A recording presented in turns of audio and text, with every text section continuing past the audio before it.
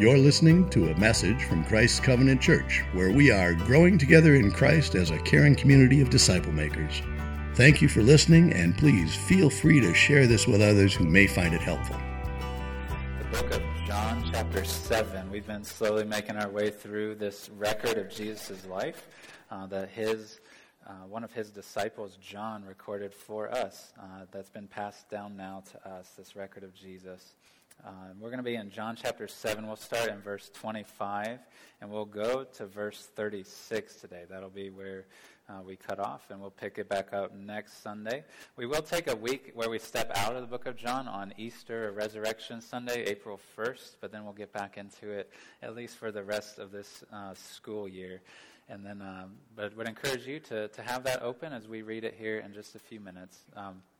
But I was thinking this week of how, based on what we're going to be looking at from this text, of some different doctrines, some things that Jesus himself is going to focus on in this conversation here. And I was thinking that when it comes to the core of Christianity, the core of the gospel, if you want to call it that, the cross and the resurrection of Jesus are the core of the core of the core of Christianity. That's why we have a cross up here. That's why and rightfully so, we emphasize week by week by week the death and the resurrection of Jesus. Because without that, we would be lost. We would be in our sins still. We would have no hope of forgiveness or resurrection ourselves. And rightfully so, and we will continue and always should continue to be seeing the cross and the resurrection of Jesus as central, as core to our faith. But what you see in this text that we're about to read is that even as Jesus himself was coming closer and closer to those things, to the cross, to his resurrection, there are other things he's seeking to teach. There's other things he's seeking to rise up to the surface and either remind people of or tell them for the first time. There's other things that he brings up as well. It's not just speaking exclusively of the cross and of the resurrection that was to come. And the two that we're going to see today are two things. One we often talk about at Christmas time. The other we almost never talk about. But the two things we're going to see Jesus talking about is how he came into the world. So his incarnation, if you want to use a big theology word, how he came into the world. But then he's also going to talk about, and this is a preview of it because it hasn't happened yet in this story, about how he's going to go out of the world, how he's going to ascend back to be with God the Father. That's the one we rarely talk about in Christian circles. So those are the two things. As we read through this text in a minute, we're going to see that Jesus is bringing to the surface. In this conversation that he's in, he's bringing those two issues to bear on these people. And they're two that are important to us, that are significant to us today. These aren't just ancient conversations that happened in Jerusalem with Jesus and some people that are recorded just for curiosity's sake, but they're things that the Lord would want to continue to teach us today. As people who are thousands of years removed, we need to hear the same things. And so where we're about to pick up at is in the middle of a story that probably goes without saying. But what's been happening, if you were here last Sunday, we saw that this is about 6 months or so before Jesus ultimately would get crucified, before he would be put to death. It's about 6 months before that. And what's been going on is that in the city of Jerusalem, there's this festival they would do once a year called the Feast of Booths, or Feast of Tabernacles might be how your Bible translates it.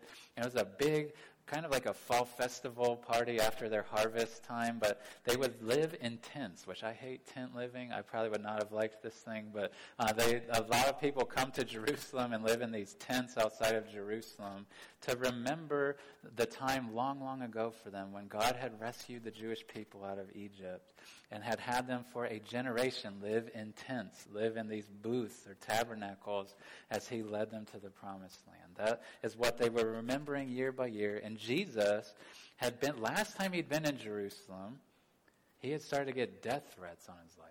He had started to have animosity building towards them. And so he'd been a little hesitant to go back to Jerusalem for this big feast. But he decided to, ultimately felt led by the Father to go, and he did. And last week we saw he started a conversation with people in the temple. He started teaching them there. And people were trying to shut him down. They were trying to undermine him and say, "Who's your rabbi, Jesus?" And we saw Jesus kind of put them to shame and quieted them last week. And then that's where we're going to pick up in the story, is in the middle of this conversation. in the temple during the Feast of Booths 6 months before Jesus is about to go to the cross.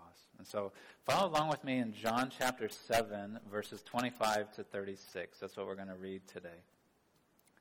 Some of the people of Jerusalem, therefore, said, "Is not this the man whom they seek to kill?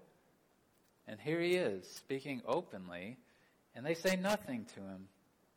Can it be that the authorities really know that this is the Christ? But we know where this man comes from. And when the Christ appears, no one will know where he comes from." So Jesus proclaimed as he taught in the temple, "You know me, and you know where I come from.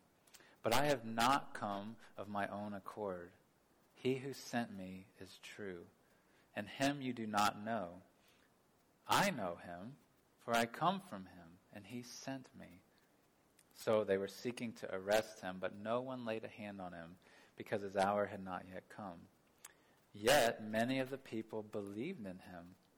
They said, "When the Christ appears, will he do more signs than this man has done?"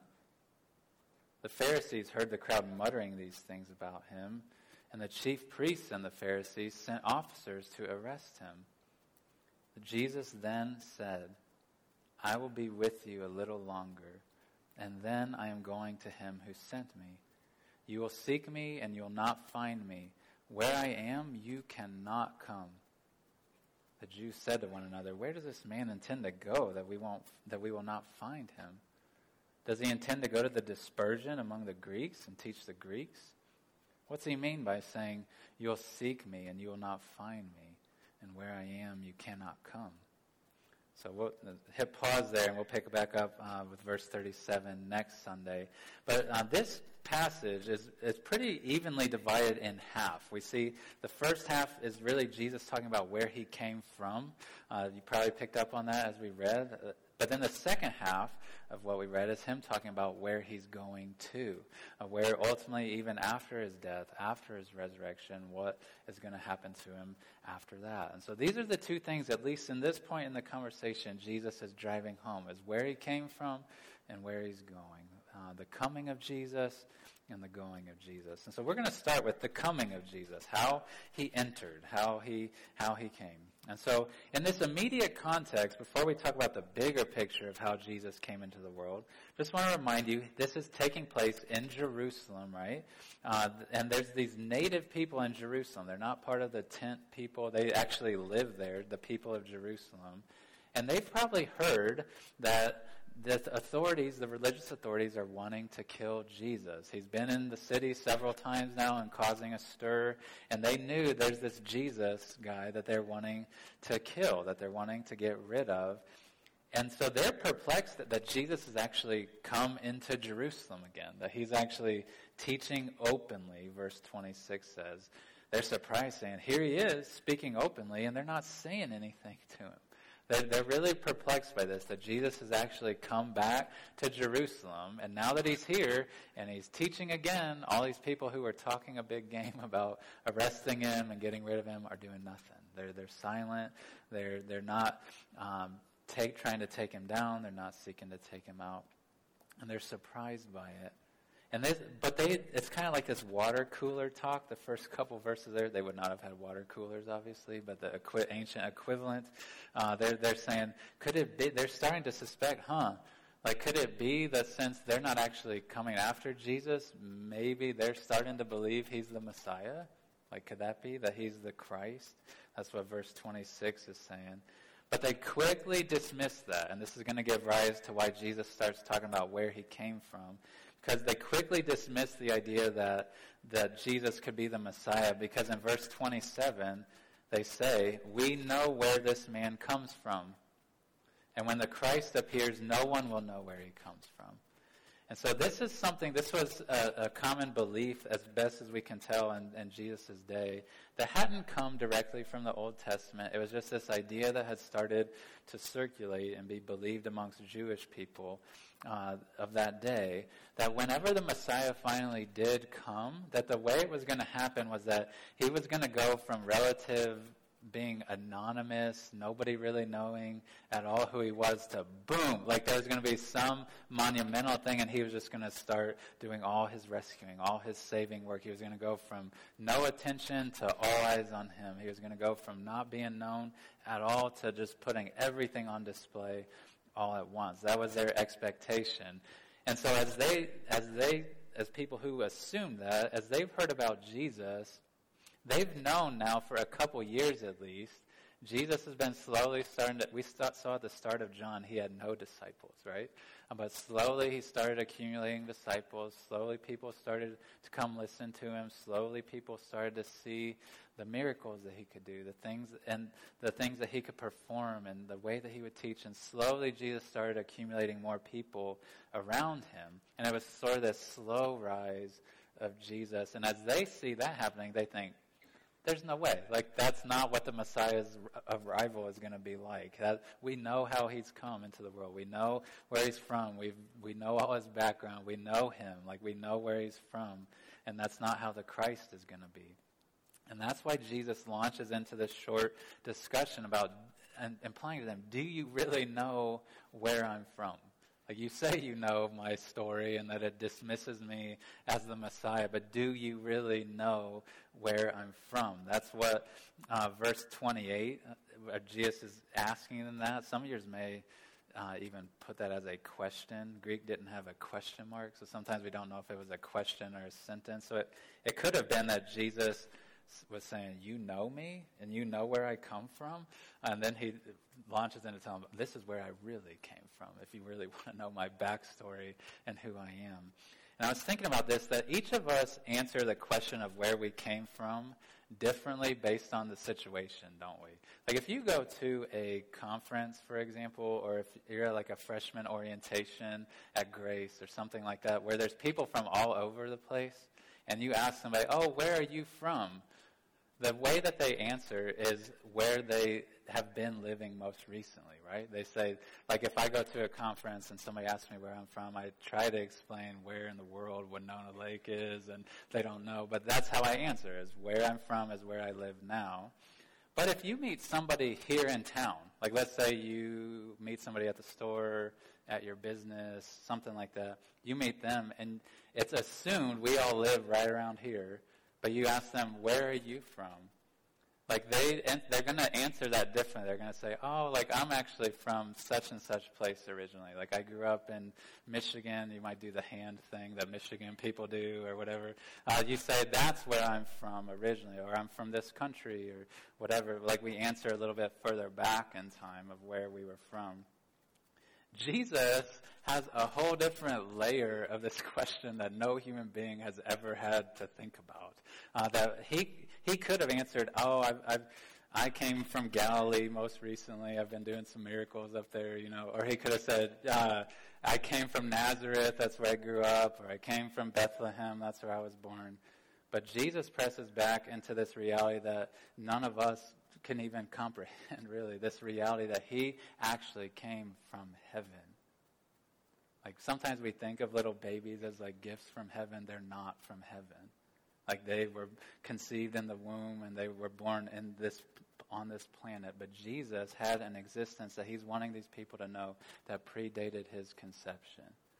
That he had come from heaven. He had come from God the Father. And you see it summarized, really, I think, in verse 29. He's talking about God, and he says, I know him, for I come from him, and he sent me. And so he's telling it over and over in the Gospel of John. You see Jesus saying, me and the Father are one. We work hand in glove. We do everything together. I'm just doing what he tells me to do and what he shows me to do. And he's saying, I know him. We are close. But then he starts to say, I come from him. Like, I was sent. I used to physically be with him. That would have been mind-blowing for people to start to think about. And it's different from people who just say, oh, there was prophets from the Old Testament who could have in some sense said, I was sent from God, or I speak on behalf of God. But Jesus literally means, I was with God the Father. I was with him, and then he ends verse 29 by saying, he sent me.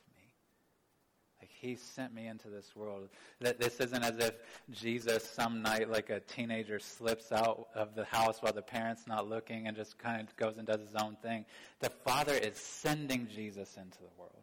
He wanted him to go. He commissioned him to go into the world to save us and to bring us forgiveness of sins. And so he's telling these people this. He's peeling back the curtain of his story of where he's really from. And the main point is trying to drive home to them, and that I think the Lord would want us to hear today, is that we ought to listen to him. That these people were wanting to just dismiss Jesus. They want to just kind of push him to the side and just quickly dismiss him and say, we don't really need to listen to him. He's not the Messiah. There's no way. And Jesus is trying to shake them and wake them up and say, I was sent here by God. Like, he sent me into this world, and you're just going to brush me aside? Like, you're just going to write me off like I'm some nobody or just some decent teacher who can get a crowd of people? I was sent by God, and you better listen to me. And Jesus is trying to get their ears. He's trying to get their attention and get them to pay attention to what he has to say and what he is going to do.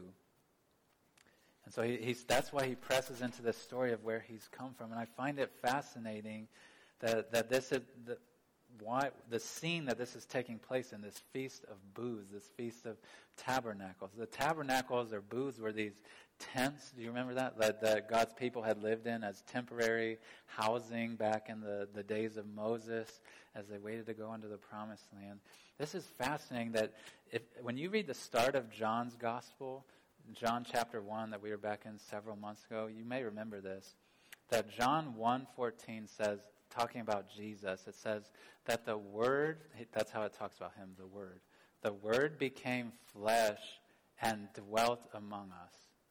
And that word dwelt among us is this idea of him taking up a tent, him setting up shop, so to speak, temporarily among us, like a tent would be. A tent is not permanent housing, right? Or at least for me it would not be. A tent is intended to be temporary to lead to something else. And Jesus, in a grand sense, was with God, and he, for a season, has taken up this tent among us. He has taken on this flesh, this body in this world. He's walking around Jerusalem, talking to people, and he was sent here in this tent of a body to ultimately be put to death and be raised from the dead, no longer a tent, but a permanent temple of God, a place that people can meet with God. And Jesus wanted them to know, I was sent here by God. Like, you better listen to me. Stop just ignoring me and brushing me aside. And I think Jesus would say the same to us today. Stop dismissing me so quickly. Stop just ignoring me and pretending like I'm not important or you don't need to listen to me. But I want you to think of how difficult this would have, put yourself in Jesus' shoes, how difficult this would have been to persuade people, to get them to realize, oh yeah, you came from heaven. Like, Jesus is not the only person who's ever said stuff. Like, crazy people say stuff like this. People who are having mental struggles that are verging on insanity say things like this. But Jesus is trying to tell them, I was sent by God to this place. I've talked with Chris Jones. I don't know if he's here this morning, but one of our missionaries that we've sent out a little bit several years ago. He's back home for some surgeries with his family. But I've talked with him and Evie before, and their ministry setting is a tribe in Papua New Guinea that is super primitive, that don't really have a concept of almost any common things that we just have as the water we swim in. And I've heard him talk about how hard it is to explain to them where he's come from.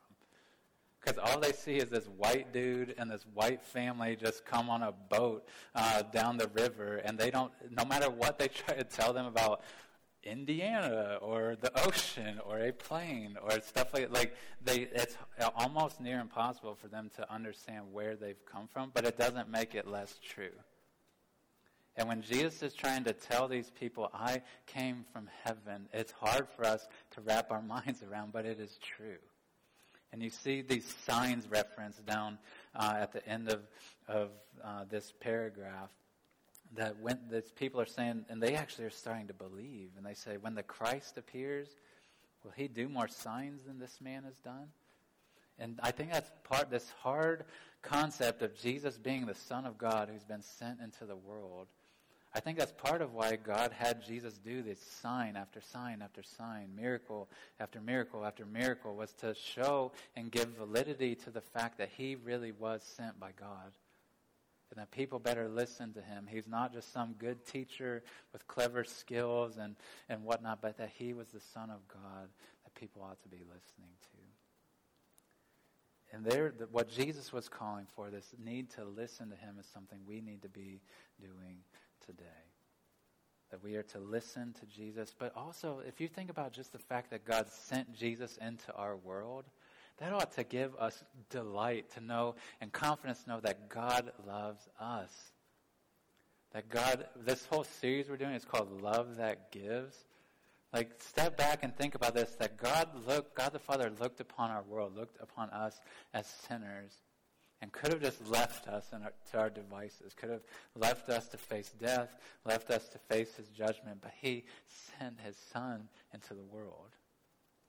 He sent Christ to become our Savior, to die upon the cross, to be raised from the dead. And so this sending of Jesus, this coming of Jesus into the world ought to give us great confidence that the Lord is for us, that he loves us, that he wants us to be his children. And so you see the effect that Jesus' words start to have on people. It's a real divided effect. Some start to believe in him, which is amazing. Verse 31, it says that many people start to believe in him. Yeah, we're going to see as we jump to this next half of this passage that that's not the response of all, that there's this opposition that continues to go against Jesus, that comes against him through the Pharisees and the chief priests. And so as we switch to the second half of the story, we're going to see Jesus moves from talking about his coming into the world and how we need to listen to him. And he starts to talk about this going out of the world, how he's going to leave the world eventually. And it starts with, this section starts with the Pharisees and the chief priests, them conspiring together because they're starting to hear the crowd. This is in Jerusalem, their capital city. People are starting to say, maybe he's the Messiah. Like, maybe this is him. And so you can imagine these religious leaders starting to have their ire just flared up, their anger just growing in them. And these were not people that worked together normally. I don't know if you realize that or not. Pharisees and chief priests would not have played together typically or done things together, but maybe you've heard the phrase that my enemy, if I can say this correctly, my enemy's enemy is my friend. Have you ever heard that phrase before? That's happening here. Like they are enemies with each other, but they have this common enemy of Jesus who's stealing people away and threatening their place as rulers. And they're like, hey, forget it. Let's set aside our differences. Let's arrest Jesus. Let's get rid of this guy. Let's get him out of here. He's starting to get people to actually believe him. Can you imagine that? And so they conspire to get Jesus arrested and start to put things into action. They even had temple police of sorts back then who would help with crowd management and things like that. They're probably seeking to organize them. And Jesus, I don't know if he perceives this, just knows that it's starting to happen supernaturally, but in verse 33, he starts to turn his attention to his leaving from the world. And he says, I'll be with you a little longer, and then I'm going to him who sent me. You'll seek me, and you will not find me. Where I am, you cannot come. And Jesus, I love this, the confidence with which he speaks. He knows the cross and the resurrection are coming. He has already talked about that. He'll continue to talk about that. But even as he's having these people start to come and try to arrest him, start to try to take him down, he knows it's not going to happen for 6 more months. But then he speaks with such confidence. He says, I'll be with you a little longer, and then I'm going to him who sent me. Jesus, he's not afraid of these people.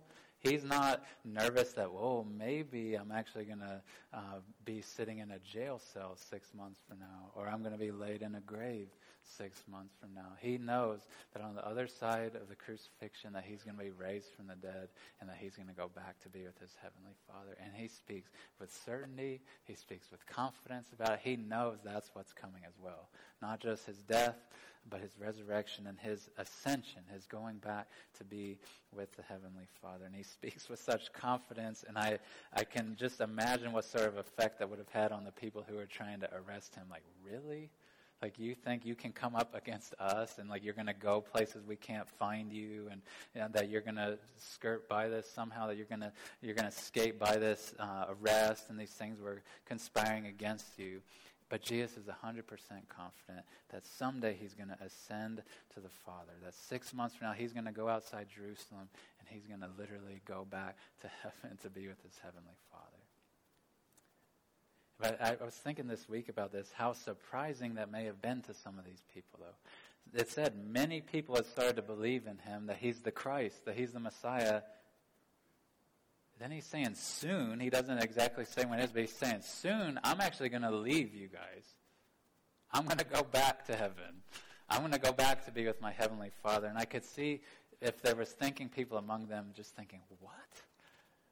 Like, the Messiah is supposed to come and make everything right and set up shop in Jerusalem and get rid of the Romans and make sure everything is functioning fine and be our king, like to make things right here on earth. That's what the Messiah is supposed to do.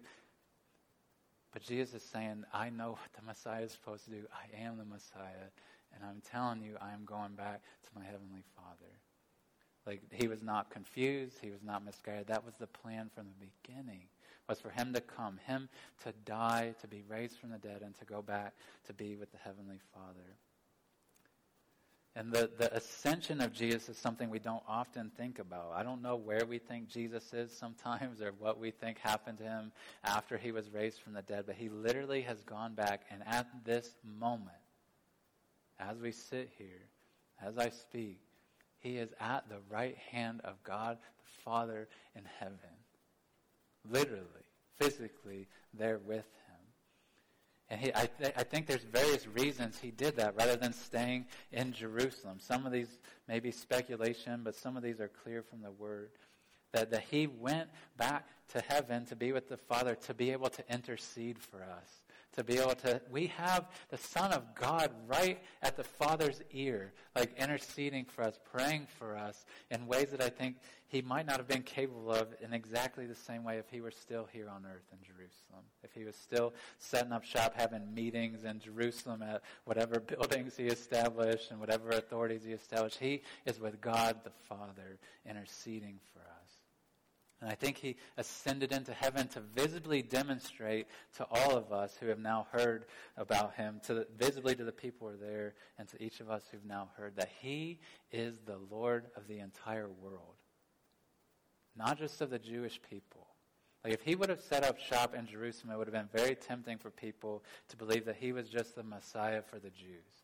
That he was just their rescuer, their Savior. That's their capital city. But he wanted all people to know, I am the Savior of the world.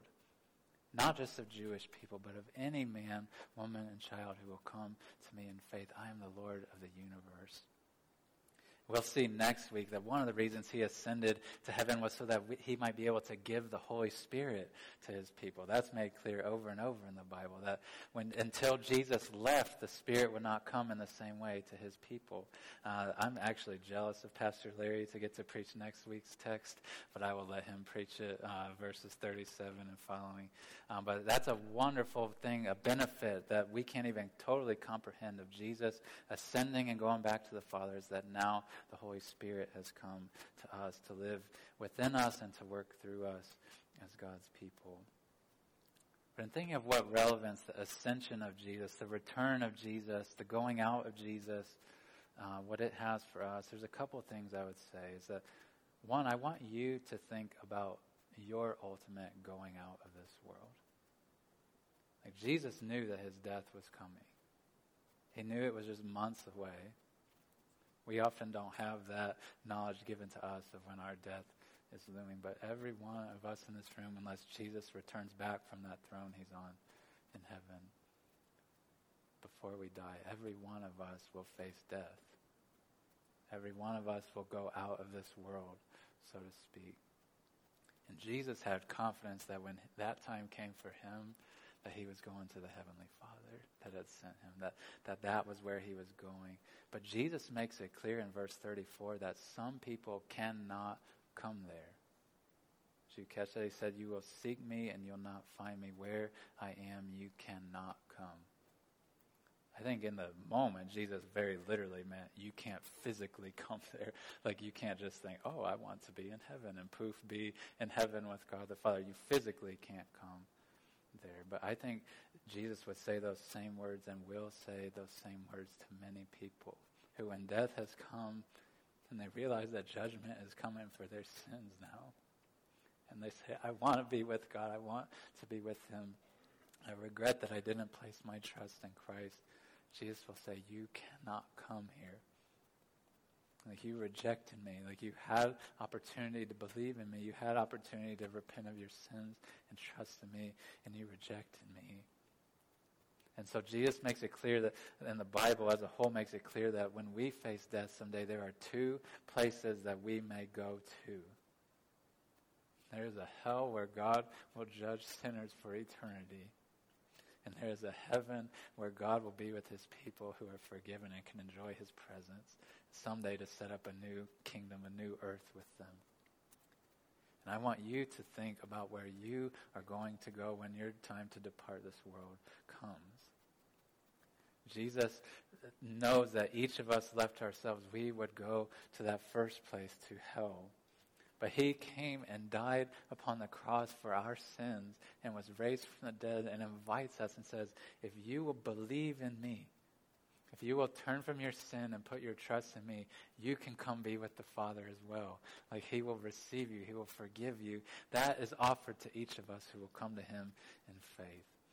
And so I want you to think about that. Where will you go when you die? That is a cliche question, but it is important for eternity for you to think about and for you to have an answer to. But in the meantime, and as we live our life now, I want you to note, though, the confidence that Jesus had as he faced hardship, as he faced threats, as he faced sufferings and mistreatment in his life.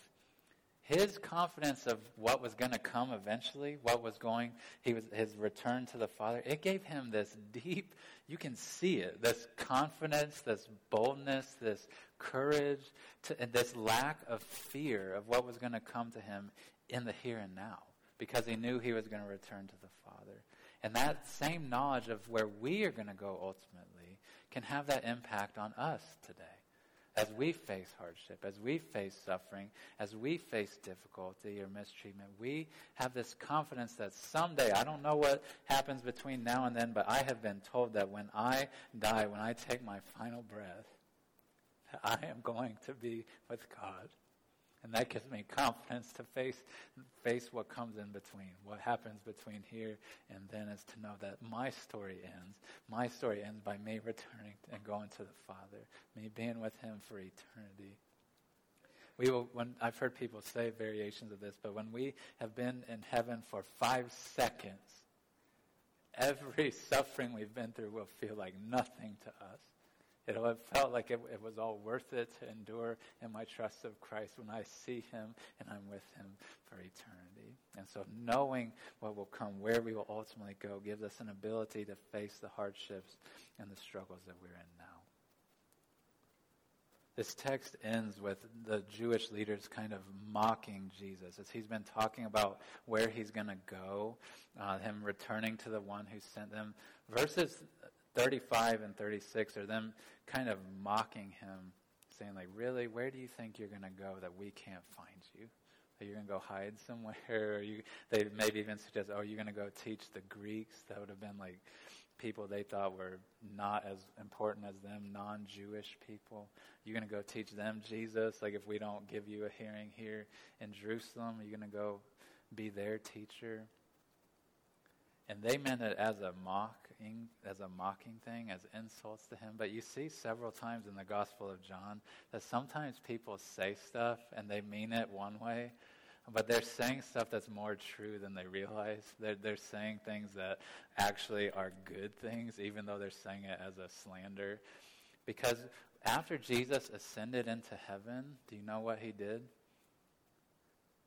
He gave the Holy Spirit to his disciples, and those disciples slowly took the gospel, this message of Jesus, to the Greeks that were in the dispersion, those who were scattered over the world. And then they took it to the Gentile people that were around them. And slowly but surely, God's gospel, this message of Jesus, went into all the corners of the world.